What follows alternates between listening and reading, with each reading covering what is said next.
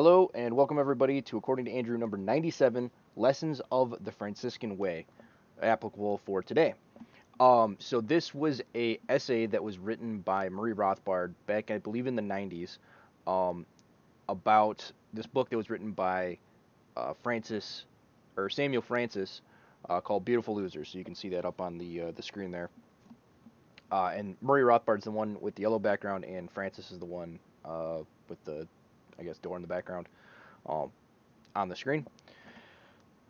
So the idea behind this book, as far as I understand it, coming through the essay, was it wanted to come up with ideas and strategies for how to actually affect change within society and kind of look at, well, okay, the left has been very effective at these various things. Why have they been effective? Things like that. So it kind of goes into that. So I read through the article. It's about 13 pages long. I'll link it in the um, description if you guys want to read it. It's a pretty easy read. Um, but I had some thoughts on it, and I thought this would be a good topic for the podcast. So um, it seemed like, well, maybe that's not accurate, but uh, the idea was to kind of create a movement, right? So another example of that kind of thing would be like the populist movement. They were mainly looking at 19th century movements, so the populist movement was end of the 18th century. So they're looking at kind of the left's Marxist type movements that they've seen rise up within their lifetime, and then also the what book is it? Kind of the conservative reaction to that, and what have they been effective? Have they not been effective? Answer, of course, is they haven't been effective because the conservatives conserve nothing. Um, but early on, one thing that he had pointed out was the iron law of oligarchy. I don't remember where he said that came from. He cites almost everything as he's writing here. Um, but basically, the idea behind that is every organization will be run by a small elite uh, of its most able, interested, and energetic members. And I thought that was interesting because if I look at like kind of politics today and maybe why somebody doesn't want to get involved, why I maybe don't want to get involved, it seems like a drag, and that almost seems like by design for me because as we can see, the way that America is being run, it's not being run by its best and brightest, right? It's not being run by the most able-bodied. But interested and energetic is an interesting two other corollaries to that because okay, maybe they're not the most able, but they are the most interested in that topic and they are the most energetic about that topic, and that's probably going to beat you out over able-bodied a lot of times. When you look at people who are successful, a lot of times it's not necessarily that they're the best in the certain field. It's that they were willing to try more often, or that they had a passion for it above and beyond what other people had. So uh, I find it interesting that the current elite maintain power even if they are not the most able. They are the most interested and energetic. They maintain this monopoly by intentionally making law and other aspects uninteresting to the greater public. That's me probably just projecting because I find it kind of boring.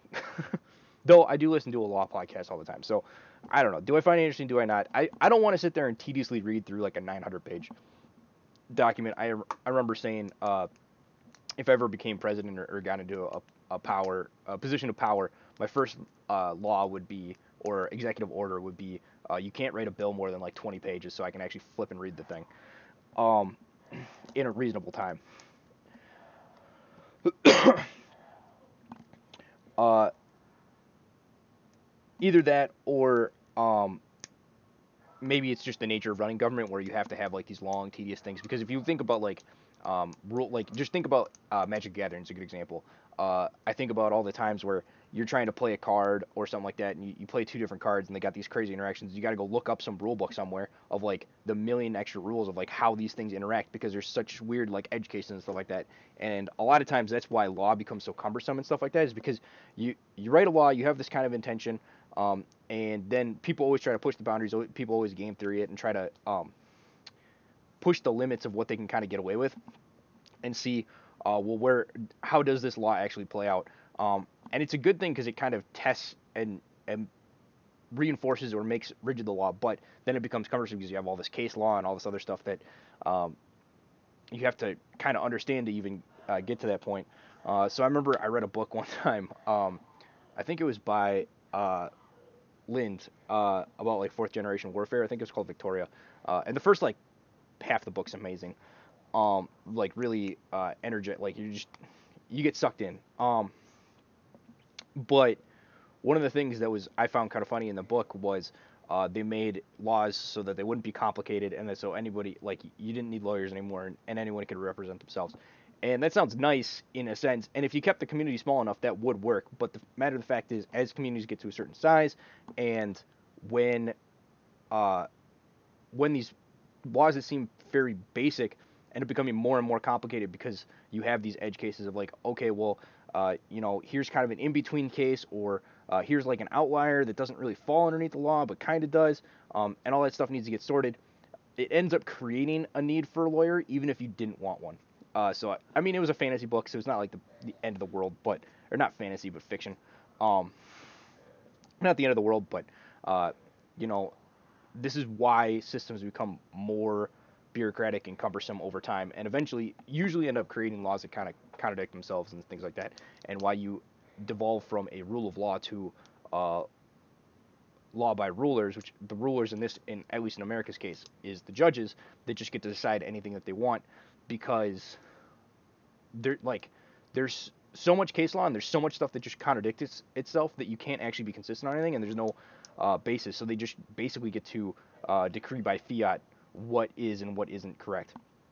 That is wildly off what the actual article talks about, but those are my thoughts on stuff. Um, One other interesting thing that came up pretty early on was the idea of elite circulation. Um, and, Rothbard being kind of anarcho-capitalist, kind of believing in that idea, he believed that the free market was the best way for elites to cycle because if you look at entrepreneurs, they usually cycle pretty quickly and they cycle based on providing people what they actually want. And he saw that governments didn't really cycle that often. The elites in that area didn't cycle very often, and led to stagnation and stuff like that. And in that sense, I agree with him. But I think it needs to, some of those things need to be tamed because if we've seen with these international corporations and stuff like that, it's not all good. There's some bad stuff that has come with that.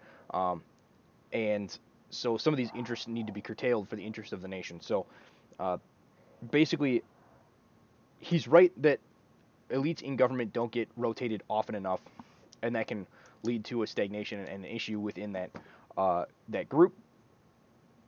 Um, so we need to create a system in which they do kind of have some rotation and pressure that the entrepreneurs in the free market kind of experience, but is still within that realm.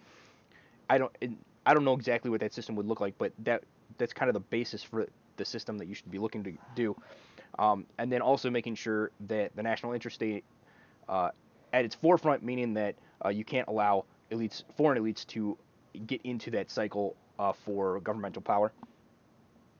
And uh, the other one, leave entrepreneurial um, capitalists to try to make and provide things in the free market as best they can,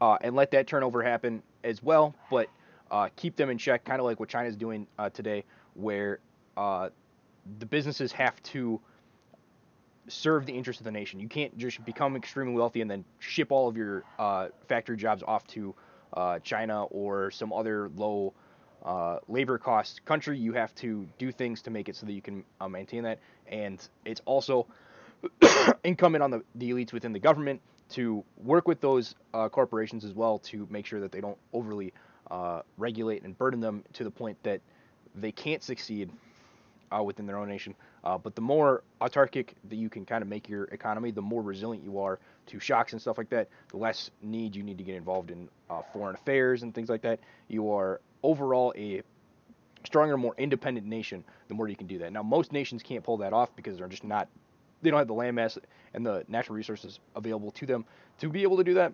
But a couple nations that could pull that off is America and Russia for sure. Maybe China. The oil thing's the biggest thing with China.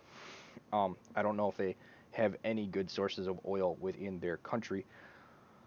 Um, but they have the land mass at least to potentially have all of the various natural resources that they could potentially need. Do they have them all?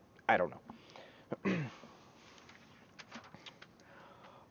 Then he kind of gets into the managerial elite idea, and this is kind of what we're going to talk about for most of the rest of the podcast here. Um, so the idea behind the managerial elite, which is a very astute observation, is that after World War II, basically, or actually it wasn't, it was called the managerial revolution, is what he called it, and the idea that more and more of the jobs and functions within a society became bureaucratic and had all of these cushy um, administrative type jobs and things like that. HR departments got developed and bloated and all this stuff. When I was first kind of listening to it, and I mean, I don't have him to talk to me, and it wasn't exactly clear through the text, but there seems to be two lines. So there's that he could have been thinking about this. So there's the line of kind of the corporate cancer angle that Vox Day talked about, and we'll talk about how that relates to what he was discussing here. And then there's just like general administration stuff. So I'm guessing he's not talking about general administration stuff, but I wrote something down about it anyway, so I'm going to tell you about it. Um, so it uh, so adding all these managerial jobs certainly adds to the cumbersome and the bureaucracy within a system. But if you want the current economy that we have, that is interdependent as ours, that is able to produce highly complex and precise machines that kind of compound on each other. This precise machine allows the production of this more precise machine, which, you know, those kind of things require vast arrays of um, networks and trade and world stuff. So as bad as globalization has been, there are aspects of it where, uh, these high precision machines and stuff like that have been something that have been able to come out of it. Can we still have those kind of things without needing to pull on the resources of all of the world? Yes, but I think it would take us longer to get to that point. Which there's nothing wrong with that. It's just it's a trade-off. Um, but I think to have an advanced economy like that and not one that has all this administration and stuff like that is kind of inevitable, because I worked at a place that tried to run a company with no administration or processes, and it did produce parts and it was profitable, but what it did produce and what it could have produced, there was a massive gap there. And without those kind of administrative or managerial elite type people that in those places, or managerial revolution that he kind of saw, I don't think he would have been able to implement things like lean manufacturing and stuff like that. It's not like they didn't have engineers before World War II though, so probably not exactly what he's talking about. And he's mainly probably talking about the useless jobs or useless tasks. There's some YouTube channel, I forgot the name of it, but he had a video on like useless jobs, basically things that you are just doing that are there to just kind of keep you busy. A good example is the TPS reports from the Office Space, I think is the movie. Just a useless piece of paperwork that no one's going to check or read or whatever, and it's busy work to kind of fill up your 40 hours, because there isn't actually 40 hours worth of productive work for you to do, and so they just have you waste your time on these menial, pointless tasks. But you get paid well for it, and it's something that kind of eats at your soul. Because I know I had a job that there were certain aspects of it that felt like that, and it never felt like I was having the impact that I needed for the amount of money that I was getting paid, kind of thing. And I don't know if that kind of guilt is some way that they control people, to where it's like, oh, you don't want to go along with this, like, where are you going to get paid to do, this nonsense kind of job as well, kind of thing, so that way you can pressure people with various things like mass and other nonsense. Um, but that's kind of a digression from what we were actually talking about. But the thing that he did touch on a little bit later was he discussed the managerial elite actually sounds like a corporate cancer in a sense that has converged and is serving the narrative and not the customers of the business. And this is something that we've seen a lot, especially since wokeism has kind of taken over the corporate and just kind of cultural zeitgeist, let's say. Um, but interestingly, he didn't see them kind of taking over in the way they did. So, which in the 90s, like in the 90s, I don't know how you would have seen this kind of thing coming. Maybe you could have, but I'm not aware of anybody that saw kind of woke culture erupting as it did. Um, so he didn't think that could happen because he didn't think wokeism. Uh, wait, what? He did not foresee the rise of wokeism and did not think that investors could be cowed by the woke mob or by their propaganda that hurt the bottom line. So he's like, investors, their main motive is profit and money and stuff like that, and they're not just gonna take a loss just because some crazy hippie or whatever called them racist or something like that. Turns out, yes, they will. And there's other aspects for it um, that I'm sure Rothbard would have recognized had he been alive today, kind of thing, where there's various governmental incentives and things like that to kind of conform to this. Um, well, I don't. Well, I do think libertarians overprescribe. It's the fault of the government to things. There have been various little things throughout uh, that subtle things that the government has been doing to kind of coerce investors or other entrepreneur type people to kind of kowtow to things like wokeism or other cultural type things that have been happening. He also underestimated how brazen the managerial class would be, claiming that a gardener at the Rockefeller estate would never be so bold as to override the will of the estate owner and plant the garden as they saw fit, despite the objections from the actual owner of the garden. However, we have seen repeatedly where the SJW does something outrageous, and when the CEO tries to punish them, the CEO finds that he is the one that is out the door. So, we've seen this kind of over and over. So his example was Gardner and Rockefeller. Rockefeller would be like, "Oh, don't plant that," or "I want this tree moved over here," and then they'd come back and be like, "Oh, so you think blah blah blah, call him racist," and then somehow Rockefeller's thrown out of his own estate, or some weird thing where he has to sell the property. Not the perfect example, but we've seen a lot of those kind of things. So it's interesting that he was kind of discussing these things and couldn't imagine our culture devolving to a point where that kind of stuff would happen. But that is kind of where we're at right now, which is interesting to kind of see that he was looking ahead. And he did acknowledge later on that this could potentially happen, but he didn't. Uh, there was nothing at the time to indicate how that might develop or something like that. And so he's like, basically, we'll cross that bridge when we get there. And I think that's a fine response to that concern at in the 90s at the time, which was 30 years ago now. Uh, and then to kind of continue on, the main thing he did not see developing was how effectively the woke mob could instill fear in the hearts of those who were supposedly in charge. It is quite reminiscent of when the mob in Rome would get whooped up and all the senators would have to flee. It's not as violent, obviously, that people's lives aren't at risk, but that kind of Twitter mob, as it were, does happen quite often um, within this paradigm. Uh, though at the very end, he does mention that uh, one of the reasons that this couldn't function is because they wouldn't be doing basically the core function of the corporation. They wouldn't be doing that, so there'd be no use for them, so they would get fired and stuff like that. And we've kind of seen with Google and Apple, like uh, these people are kind of running the show, and that isn't really happening. But the thing is, it's not that they aren't useful to the company, because they're not useful to the company, but they're kept on anyway because of I don't know, propaganda. Let's just call it that.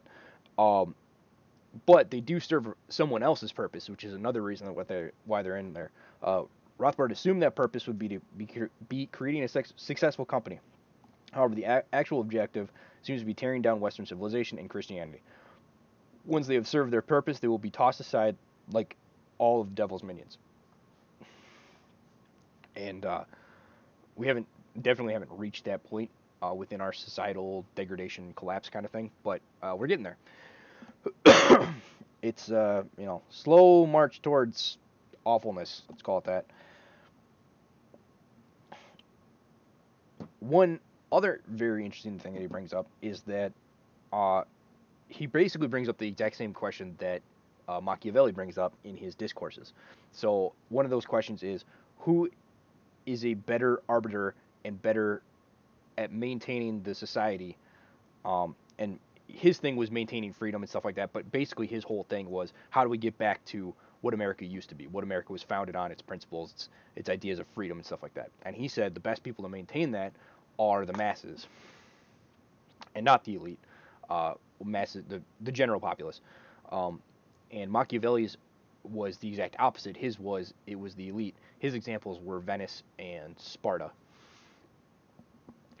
Uh, and I actually think they're both right, but you have to add a little bit of context as to why they're both right. So Rothbard, when he's looking at this, is looking at it from a perspective of the current regime and how everything's kind of degraded and stuff like that, and how the will of the people isn't being enacted and the national interest isn't being looked out for, and the core tenets of what the country was founded on aren't being followed. So in that regard, uh, the and the reason for that is the elites that are running America aren't American. So if but the people that are demanding the things be done in the interest of the nation are American, and therefore they are a better arbiter for what should be done and the prescriptions for the current problems that are being faced right now than the people that are in charge at the current juncture. Machiavelli's analysis is correct if both the nation um, and the if the elite are from the nation from which they are ruling, because the elite of that have were either built the society and therefore know better how to maintain said society, or they are the descendants of that and therefore are better set to maintain the society. On top of the fact that um, when the masses try to get power, they generally try to take more than they can give. Not that they can give, but where are we? The masses are only interested in amassing more power and resources for themselves when they get into power. This is seen throughout. You can see it in Athens' democracy and things like that. No overall concern for the health of the governmental structure that is being done. A part of the reason for this is the responsibility for maintaining the structure is widely distributed amongst basically the whole populace, making it so everyone assumes it's someone else's problem. While the windfall from the power and resources extracted is beneficial directly to the individual. This makes it so no one maintains the actual structure, and basically an extraction happens on the from on the society wise, and it creates a deleterious effect where it ends up crumbling the society over the long term. It can take a while, especially if things are kind of kept in check. Rome's a great example. I've been reading a book on Sulla, so it's kind of forefront in my mind of how their system worked. But it's also kind of what the American system was based on, so it's a good example to kind of go back and pull from, because you had the tribunes and the Senate, and over time the tribune got more and more power, but the Senate was able to kind of as a balance to that and kind of able to wrest some of that control back, and then eventually when some of the dictators and stuff like that came, Sulla as such kind of reset that to where they greatly diminished the power of the tribune. um, Not didn't get rid of it, but kind of put it back to the level that it should be at, and gave the organization and maintenance of society back to the Senate. Now, one of the reasons it got that bad is because the Senate was doing a bad job of actually maintaining the society in which they were done. There's a lot of corruption and stuff like that, things we are all too familiar with today. But it was rather interesting. Um, so then Rothbard gets into highlighting the failures of conservatism. Especially striking is his assessment that the liberal revolution happened in 1938 with the New Deal, and goes to highlight that the adage that conservatives are liberals driving the speed limit. So basically, he's talking about how all these people are conservatives standing upon the mountaintop yelling "stop," and in reality, the train's already passed them, and so then they turn around and they're like, well, I guess I gotta get with the program and yell stop, and then the same thing happens with everything that's going forward. A lot of the reason for this that he diagnoses is um, the revolutionaries are proactive and conservatives are reactive, and you're not getting anything done if you're reactive. That's why I think it's very important to kind of, uh, you know, to get stuff and take our culture and dial things back, and not dial things back, but reset them and rebuild. We have to kind of change. We can't be reactionaries. We have to be restorationists. We have to restore what things were built. That means you're going to be tearing a lot of stuff down, and you're going to have to rebuild a lot of stuff from the ground up. You're going to have to gut a lot of stuff, and leave just the whatever cultural um, framing was there, and then kind of rebuild the structure around it. Maybe in some instances you got to tear the whole thing down because the whole thing's rotted all the way to the core and to the foundation. In that case, then you have to tear the whole thing down and rebuild the whole thing. That's kind of on a base by base thing. But the barbarians aren't at the walls; they're inside the walls already, and it's time to expel them. Uh, Rothbard, interestingly, is against a Caesarist or Sullian strategy to restore the rule of law. I am of the opposite opinion. That is one of the only ways of getting any semblance of the Republic back. Leaving the sorting of this to Congress runs afoul of the same issue that I talked about with the elites versus the masses. Question from earlier. Responsibility for action is too widely distributed, and if Congress fails to take action, they cannot be held to account as the blame is too dispersed. Thus, the executive is the only one who can restore and then return power to Congress to maintain it, which they are much more capable of doing. Interestingly, Rothbard acknowledges that to drain the swamp, as Trump had kind of said, uh, it were. Oh, I do have a lot more to talk about. Okay. It would take a leader like Lenin or Pol Pot, or the examples he used. I like to use Sulla as an example. um, with steely determination. For me, that means won't balk at the need for executions. Um, Otherwise, they end up subsumed by the state apparatus. The example he used was Reagan in his day. In ours, it's Trump. Um, at the time, he did not see anyone that could take the mantle of a Lenin type character or a Sulla type character. And 30 years later, I don't think that has changed. I don't see anybody out there politically that could take up the mantle. It seemed like Trump might be that person, but when he, actually, January 6th, the 1 year anniversary of that is tomorrow, and when he kind of failed to act that day, it was, that was kind of the make or break day. So that was pretty disappointing, let us just say.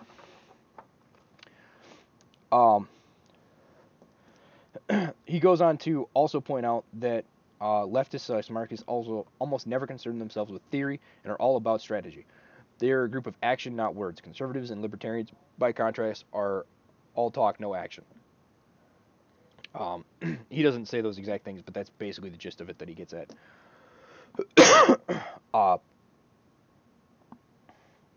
He also starts to end up talking about McCarthyism and stuff like that, and how various, and also Pat Buchanan and stuff like that, and the people who are effective against the left are the ones who get the flack. If you aren't getting flack, that means you aren't over the target, and that means you're not doing your job right. If you're not being called a Nazi or a fascist or something like that by the left, that means you are playing directly into your hand, which makes it really easy to tell whether or not you're doing something correctly. It's a good guiding principle, let's call it. uh, Rothbard sees McCarthy as being effective at taking down the establishment and left, and is now why, and it is because of that now why mentioning him is in a good light is considered verboten. Thus, this offers us an example with the American legal framework as a basis of strategy of a similar effectiveness. So that was kind of a whole mouthful. Basically, McCarthyism threatened the leftist establishment and the communists that had kind of snuck their way into the reigns of power during the 1950s, 1960s, and stuff like that. I think he was 50s. Um, and so we should go back and study what McCarthy did and kind of um, take look at some strategies and stuff like that, uh, and effective tools that he used within our legal framework to affect the kind of change that he wanted to see. As we could see with the reaction to him that he was over the target and he was considered a threat to them, and therefore um, is an effective tool to be used. There's other good examples throughout the history of Sulla and um, Trump, and not Trump. There's other examples throughout history that I'm currently blanking on a bunch of their names, but um, they aren't within the legal framework of America. So it takes a little bit more understanding of how that would be adapted to our current situation. Due to this being within our legal framework, it's a much more plug and play kind of strategy. And be like, okay, these are the strategies he's used. Let's just take those, run with them, and see what we can kind of do and affect. Um, and it's kind of a quick way that you can just kind of get without having to have a long strategy meeting of what you're going to do. You can be like, all right, this is the strat we're going to take. It's already been established that it works. Let's go. Um, so Rothbard, in recounting of the left's reaction to McCarthy, sounds very, very similar to the shrieking done by the left when Trump was elected, which is kind of interesting. And they did everything they could to crush McCarthy. They're doing a similar thing with Trump. And you know, well, McCarthy apparently had a long, successful history after they tried to crush him in politics. We'll see what happens with Trump here, but time will tell. Rothbard concludes that McCarthy's ability to start a counter-revolution to the establishment left was by being able to clearly communicate the threat to the average person was one of the reasons for this reaction. So being able to get the average person, to kind of see and understand, and not that they didn't ever really care, their minds are shut off, but he's an effective communicator. Another similarity, interestingly, to Trump. That was one of the things, is he communicated effectively with his base, the everyman kind of thing, the blue collar worker type. He could communicate effectively with those, and McCarthy had a similar ability to communicate. Hey, they got all this fancy mumbo jumbo, and they're doing all this propaganda and rhetoric and stuff like that to throw you off your case. Here's the clear cut truth of what's going on. Here's some simple A, B, and C of understanding what's going on, and it just cuts through their stuff. Truth is the most effective rhetoric, but it has to be. It still has to be couched in an emotional appeal to be rhetoric. It can't be dialectic.